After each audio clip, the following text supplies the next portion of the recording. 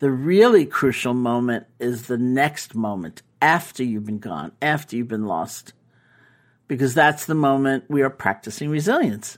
We have the chance to let go more gracefully of whatever the distraction has been and start over, begin again with like a full heart. From the Mount Sinai Health System in New York City, you're listening to Road to Resilience. I'm John Earl. Today on the podcast, we have Sharon Salzberg. She's a legendary meditation teacher. She was one of the first people to bring mindfulness meditation to the West in the 1970s. She's a best-selling author. She's the host of her own podcast, The Metta Hour. Sharon is also the co-creator of a series called Care for Caregivers, which features meditation techniques and bodywork techniques for caregivers. No matter how much meditation you've done, if it's zero or if you're a daily meditator, you're going to find something interesting and maybe powerful in what Sharon has to say. So here is Sharon Salzberg. I hope you enjoy it. Sharon Salzberg, welcome to Road to Resilience. Thank you so much. I want to come to this from a point of view of exhaustion. That might be an unusual place to come to it. And here's what I mean. Well, unusual only it seems to be the current mode, so I don't think it's unusual in that sense. Here's what I mean. Mindfulness has so entered like the popular culture that I think a fair number of people are going to see mindfulness something in their podcast feed, and they're going to go, no, enough with the mindfulness. I don't want to meditate. No, I don't want to be mindful. Like, enough. I can't take it anymore. And so I want to start by asking you how you approach that as a teacher. Well, I've been teaching for a very long time. I actually just had an anniversary as a practitioner. I began meditating January 7th, 1971. Congratulations. So I just had a 50th anniversary, Wow. which is like such an outrageous thing to say. How did you celebrate? I sat around, our times. It's like, it's not that easy. But it meant something, like just to realize, as friends of mine say, you were meditating before it's cool. And now, as you say, it's kind of not cool again. But I think part of what the resistance is a little bit of a sense of coercion. Like, you've got to do this. Yeah, this is the thing to do now. Yeah, it's the thing to do. Or last year it was the thing to do. You're almost past it, But it's really not that way, obviously, this is a very difficult time for everybody. And if you're working, you're in some way working on the front lines of suffering, wherever you are, whether it's the hospital system or a grocery store, and there is the other side, people isolated and feeling very alone. And I do, when I'm teaching like on Zoom, I read those chats and I see the word exhaustion more than anything, which is why I made that comment. It's like, this has gone on for a long time, I'm exhausted and I've depleted my resources, my sense of inner resource. And I think mindfulness or meditation, it's a very direct way of addressing that if you want to. And it's also a way that, you don't need equipment, you don't need to be in a group, all those things that may not be available to us right now. It's very private in a way, and that's good. I want to drill down into what mindfulness is and what it isn't. And I think that'll be helpful for people who are coming to this without any experience in mindfulness. How would you describe the is and isn't? I really do see mindfulness as a kind of skills training. It's like tools. And first of all, it's cultivating a greater ability to be centered. And in the midst of the maelstrom of thoughts and feelings and impressions and experiences and stress, to have a place where we can actually rest our attention, which doesn't dismiss all the other stuff, but we get some space from it. And that is, of course, crucial. And part of that sense of centering is a sense of rest. It's like if you're placing your attention on something, let's say the feeling of the breath, which would be a common mindfulness illustration. You're not trying to change the breath. You're not trying to improve it. You're just resting. And that's a rare thing, in these days for us and any days for us. And it's restorative. It gives us a sense of even momentary kind of peace, and that's important. And then mindfulness, very importantly, is an ability to be with the whole range of feelings that come up for us in a different way. So we're not necessarily sucked into something and overcome by it, but we're also not pushing it away or ashamed of what we're feeling or freaking out. It's like, now that I've had that anniversary, I have the opportunity of saying to myself, you've been meditating for 50 years. Why are you still feeling that? Which I refrain from to the best of my ability. So again, part of what is important is that it's a recognition that we feel what we feel. We're angry, we're grieving, we feel exhausted, whatever it is, and not to disparage that, but to learn a different relationship to it. Because we don't necessarily, of course, want to be overcome by those feelings and overtaken by them, so that our decisions are based on that, or our choices, our actions are based on that. But we also don't want to fight what we're feeling and have a kind of hostility and fear or dislike. And so sometimes we call mindfulness a place in the middle. And that, again, it opens up this sense of space. So here's my favorite definition of mindfulness. Actually came from an article in the New York Times some years ago, which was a pilot program bringing mindfulness into the classroom. Now it's much more prevalent, but then it was very new. So this is a 4th grade classroom in Oakland, California. So the journalist says to one of the kids, who let's say is probably 9 or 10 years old in 4th grade, he says, "What is mindfulness? What is mindfulness?" And the kid responds by saying, "Mindfulness means not hitting someone in the mouth. That's what mindfulness means." And I thought that is a perfect definition of mindfulness. Because what does it imply? It implies you're feeling angry when you're starting to feel angry, not after you've sent the email, not after you've lashed out at somebody. And it also implies a certain balanced relationship to that anger. Because if we get consumed by these different feelings that come and go, we're likely to hit a lot of people in the mouth, because life can be really frustrating. But at the same time, if we freak out about what we're feeling and we can't stand it and we're so embarrassed, and we get tighter and tighter and tighter till we explode. So it doesn't work. So we say mindfulness is that place in the middle where you can recognize fully what's happening, but there's some space. And in that space, there's choice. There are options that we might not have otherwise seen. There's creativity. Like, I like to think of that kid thinking, hit someone in the mouth last week. Didn't work out that well.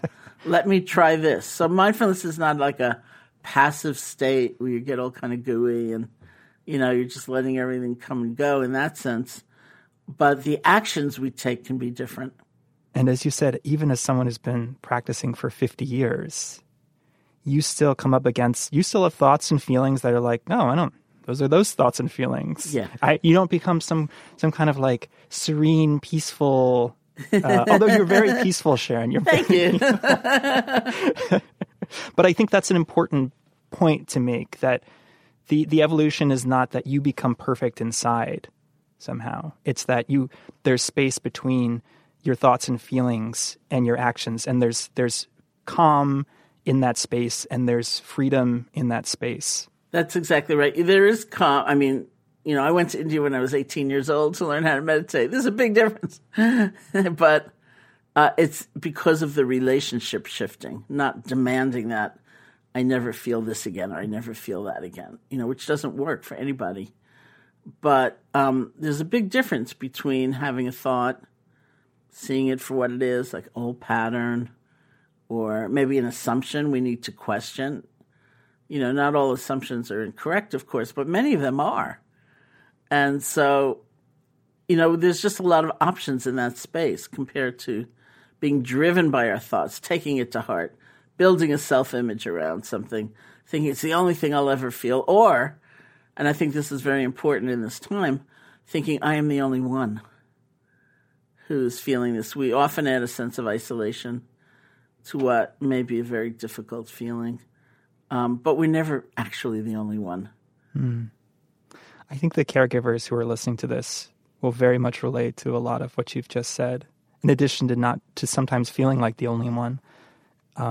Certainly the incredible highs and lows of the pandemic, of caring for people, of losing patients, of the camaraderie of being on the front lines. Connect mindfulness to caregiving for me. Where can mindfulness come into that equation and maybe help someone who's in a caregiving role? That's a very important question for me. You know, some of the most profound work that I've done in the last many years has been for what we call caregivers. I often think we need maybe a better word because it doesn't necessarily evoke the power of being on the front lines of suffering. You have another word in mind? I don't, and I struggle with that. So I was going to ask you if you had another word in mind. I'll get back to you on that. Okay. Or I'll get back to you because I do think about it, whether it's in your personal life or in your professional life. And maybe it's best exemplified by a distinction we sometimes make, which is also being made in research to some extent, between the word empathy and the word compassion, or the state of empathy and the word compassion, which of course we use in common language as synonymous, but is actually a distinction sometimes drawn. So empathy is that felt sense of, it's like a resonance. There's of course cognitive empathy as well, but really we're talking about that kind of vibratory resonance with someone's situation. It's like we're on the same wavelength thing. Yeah, we feel into it, not in an imposing way, like I know exactly what you're going through, but there's something in us that recognizes the aloneness. I see pain and I feel. That's right. Maybe something like that pain. Yeah, exactly. And that's essential, We see also in this world a lot of instances where there's not enough empathy, and we see how cold and cruel it can be. But we would say that's like an essential, it's a necessary but not sufficient building block for what we call compassion. So compassion in this sense, we're defining as a movement toward some situation of pain to see if we can be of help. So that's distinguished from moving into to burn up ourselves or moving toward to insist that we will be of help. So let me make sure I understand. So the empathy is I feel it. The compassion is I'm moving towards. That's right. To see if I can help. Yeah. Yeah. So I see it in very much in a sequential way. Like maybe we feel that sense of empathy, and hopefully we do, but we're frightened by what we are encountering. So we just want to run away, or we are exhausted. We feel depleted. We do not have the sense of wherewithal to meet it. And we all know that, even not in such extreme situations as now, just like you're done in and somebody starts telling you their very sad story and you're thinking, please go away. I cannot take it in. I just can't do it. So maybe you're frightened, maybe you're exhausted. I've also encountered... It's a horrible feeling. It's I'm terrible. Sorry to interrupt you, but it's a horrible feeling terrible. When you want to be there and you want to empathize and you can't be, and you feel like such a bad person. Yeah. And, another terrible feeling, I met a psychotherapist once who told me this was just a cycle he got into. He said he found himself blaming a lot of his patients. Like they would tell him some story and he'd think, I told you 6 months ago what to do. If you'd only done it, you would be in a better way. Or we might have that kind of savior mentality, which also doesn't work. Like, I'm in control. I'm going to fix it. It's my responsibility to fix absolutely everything in this universe. Or we might have the compassionate response, which is moving toward, not into, but toward, to see if we can be of help. And so that implies balance. Maybe it's a balance between compassion for others and compassion for oneself. It implies an acknowledgement of limits. I will do everything I can, and I'm not in control of the universe. There's so much that's not in my hands, and that's not blameworthy. That's just reality. It implies a kind of wisdom that sometimes what we do is just like planting a seed. I would imagine in a healthcare setting, you can't be thinking about life and death as winning and losing. There's a whole ecosystem there. Maybe there's the family, and now there's the family that's distant, or there's, there's so many aspects where we might be called on to do the best we can. And we may not get like a rush of instant gratification, and that in no way means we did nothing. You know, that so often we are planting a seed and it will bear fruit in someone's recollection of that time, you know, or something like that. And so that's where mindfulness plays a role. We understand when we are exceeding that sense of limitation. We understand when we're burning out. It's like I've done a fair amount of work through the Contemplative-Based Resilience Program at the Garrison Institute with international humanitarian aid workers, like people working in the refugee camps in Syria or something like that. And they've told me that when they start burning out, like the first sign is that they don't pay as much attention to safety protocols anymore. Wow, and that informs them, like, I think I'm in trouble. You know, and I can imagine it. You know, I don't know exactly how, you know, I mean, I think of myself as a layperson, not in a healthcare setting, you know. And I think, I don't really feel like going through 2 renditions of Happy Birthday when I wash my hands, you know. It's like, I think one is enough, for God's sake, you know. And it's just like, I'm not dealing, you know. Yeah. And that's a sign. And so there are many ways we can use mindfulness, just awareness of what we're feeling, recognition when we don't have a reasonable sense of boundaries. And I would say that sense of balance between compassion for ourselves and compassion for others is so crucial, and it feels so wrong to us, especially if you are a helper. You know, you're a caregiver. Feels selfish and like weird, and what do you mean? I need to rest, or and you're surrounded by people who are giving everything, everything to their patients, and you might feel, well, like, why should I spend an hour on myself when I can save another life? Exactly, and the thing is, I mean, you have to look at the reality of the situation. I think it's not that likely you will save another life if you're like miserably, you know, overcome and you're just like, you just don't have it in you. So it sounds like mindfulness creates the structure within which you can engage in a healthy way with suffering. Yeah, and I think even what seem like simple things are crucial. Like the first meditation instruction I ever had in India, beginning January 7th, 1971, was sit down and feel your breath. Just feel the sensations of the normal, natural breath. And as I often say, my first thought was, that's stupid. You know, like, I came all the way to India. Like, where's the magical, esoteric, fantastic technique that's going to wipe out all my suffering and make me a totally happy person? And then I thought, how hard can this be, you know? Like, what'll it be, like 800 breaths or 900 breaths before my mind starts to wander? And to my complete astonishment, it was like one breath, and I'd be gone. And I completely freaked out. You know, I was like, what's this? And I heard, although I did not believe right away, over and over again, the instruction that would say, don't worry about that. That's just the way our minds are conditioned. The really crucial moment is the next moment, after you've been gone, after you've been lost. Because that's the moment we are practicing resilience. We have the chance to let go more gracefully of whatever the distraction has been and start over, begin again with like a full heart and not, you know, freak out and call yourself a failure and do all this stuff. And I thought maybe that's the first thing I really learned in meditation. It's probably the most important life lesson, because how many times a day do we have to do a course correction, or we have to shift something, or we have fallen down in some way. We have to pick ourselves up or let others help us up, and we start over. We're always beginning again. And so even just like training that muscle, saying, okay, what's the best way to move on, to make progress? Is it, I mean, obviously, you know, we make a mistake, there have to be lessons learned, or maybe we have to make amends or whatever.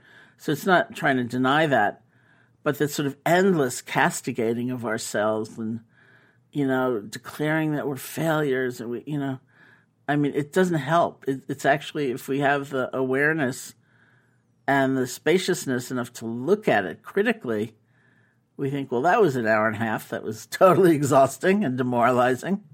what good did that do? And we understand the importance of being able to begin again. So it's even like tools like that have helped me a lot. So you've mentioned breath work. And in the Care for Caregivers series, you do a couple of meditations called loving kindness meditations. I was wondering if you could explain what that is specifically, and why did you choose that particular practice for this series? In some ways, stylistically, it's similar to the breath in that we have an object of awareness. We rest our attention on that object. Our minds wander, and we let go more gracefully, hopefully always, and then keep coming back and starting over.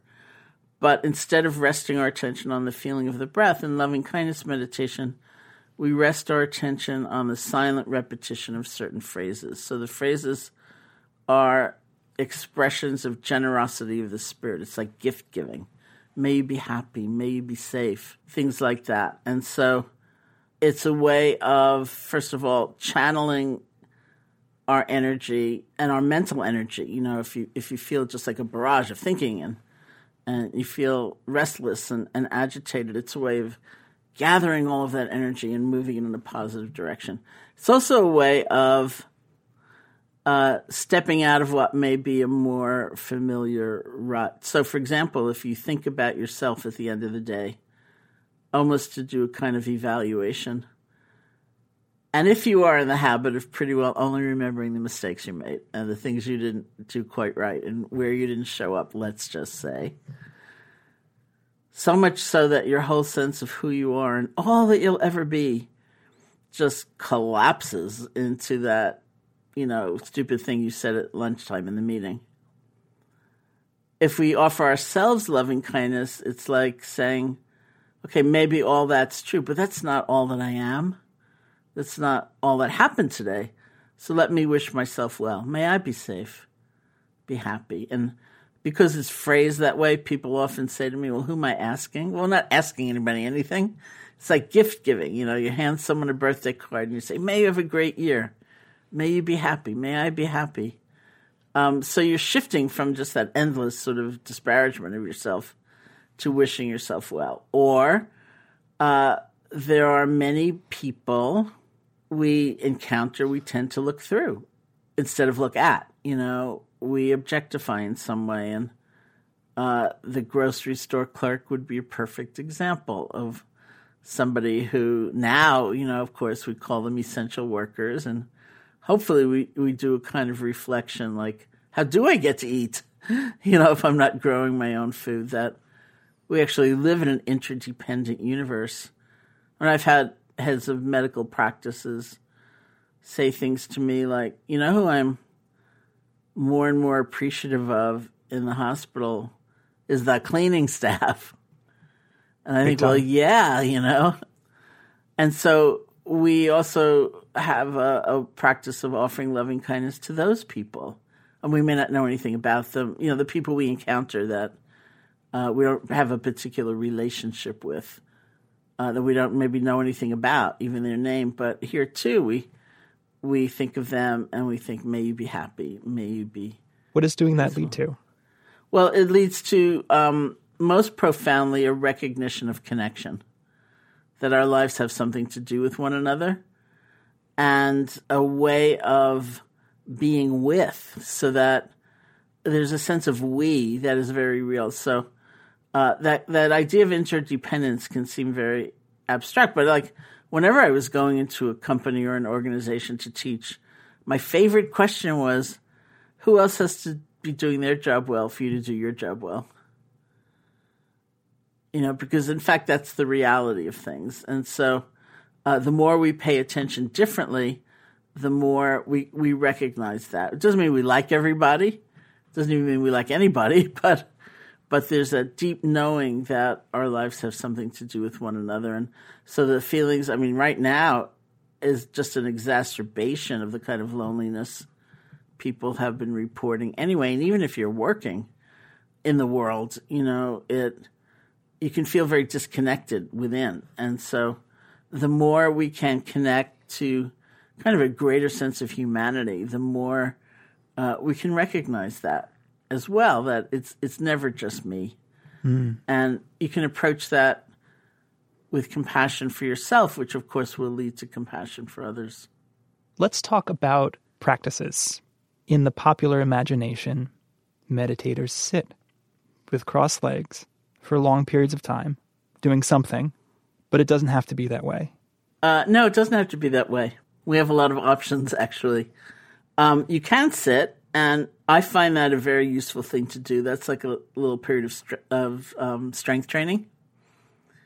So in a way, we can divide the meditative process into two parts. One is a dedicated period where we're just sitting or walking or lying down, whatever the posture, and we're just cultivating awareness and compassion. The other part is what we call sometimes short moments many times, where probably a classic example of that comes from Thich Nhat Hanh, this Vietnamese teacher who said, don't pick up your phone on the first ring. Let it ring 3 times and breathe. Then you pick it up. You know, nothing that's very lengthy, but just this interjection of short moments. And I once went into a finance company in New York to teach. And I said that, and I looked up, and I saw the complete panic on everyone's faces. And so I said, well, maybe for you just twice. Just let it ring twice. You know, where you try to drink a cup of tea or coffee, and you're not multitasking for once. You're really feeling the warmth of the teacup, and you're smelling the tea, and you're tasting the tea. So short moments many times. But I find that those are hard to remember, and much easier to remember if I've also meditated in a formal sense each day. So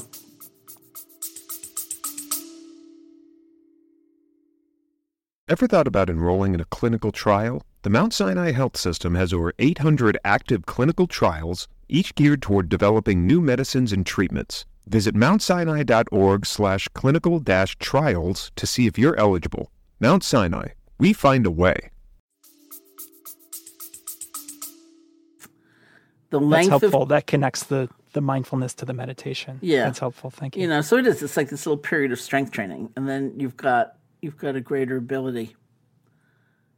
So the last neuroscientist I talked to about the length of meditation, and remember, as a neuroscientist, they're talking about demonstrable changes in the brain that can be shown on an fMRI machine, was 12 minutes a day, 3 to 5 times a week. I just had that conversation with somebody, actually. And for me, just as an individual, every day is easier for me than 3 to 5 times a week. Because for me, if it were 3 to 5 times a week, it would be Monday, and I think, oh, I'll start on Wednesday. And it's Wednesday, I think, oh, I'll sit 5 times on Saturday. You know, but if it's every day, it's every day. But that, you know, you just learn from your own rhythm and your own patterns. And what does your practice look like? After 50 years. After 50 years, yeah. I do a lot of that short moments many times, and especially now, like I'm not traveling and other things. And I sit usually twice a day these days, and 20 to 40 minutes at a time. Really, 12 minutes can do it. I mean, some people say 5 minutes, and I do believe if you've only got 5 minutes, do 5 minutes. It's like the regularity of it that seems the most important. But sometimes the first 5 minutes are the hardest 5 minutes. You know, because you sit down and you think, I forgot to call so-and-so, I've got to do this, I want to set sound, I think it's my refrigerator. Do we still have repair people for refrigerators? I don't know. I don't even think we have Sears anymore. How am I going to get a new refrigerator? But that will settle down.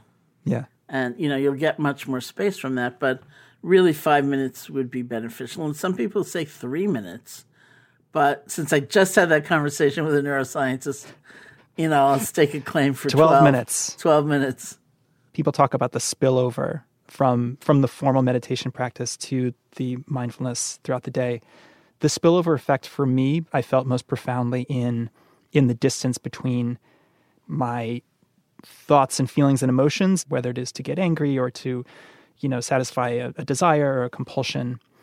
Being able to see that happen, and then, you know, as we were talking about at the very beginning, be like, no. Just wait for the second ring, right? Do I want to do that? Yeah, that's right. It's pretty profound. Yeah, I think it's very profound. And, that gap between what we're feeling and how we're acting is very, very important, because we feel what we feel. We cannot control our feelings, but actions are consequential.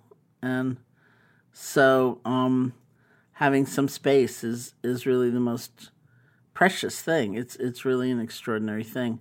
What I've noticed for myself these days is that because I have more time, I'm not traveling, I'm not arranging travel, I'm not doing all those things, and because I'm practicing short moments many times quite diligently, I think a lot about email. And it's funny because I have a resolve to be kinder in emails. Like, I was never mean as far as I know, but it's just like rereading things before I press send and thinking, well, I'll take out that sentence.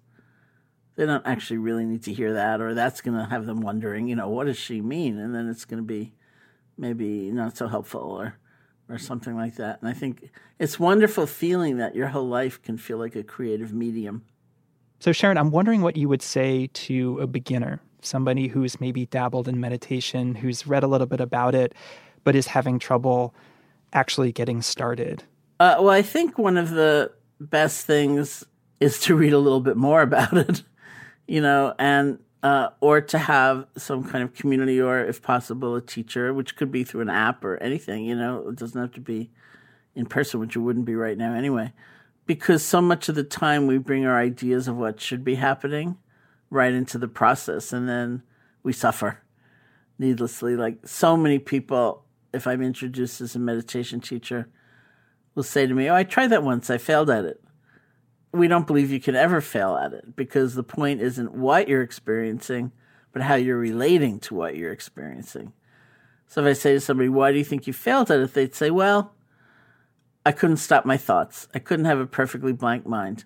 I couldn't keep anxiety from arising. I couldn't keep sleepiness at bay."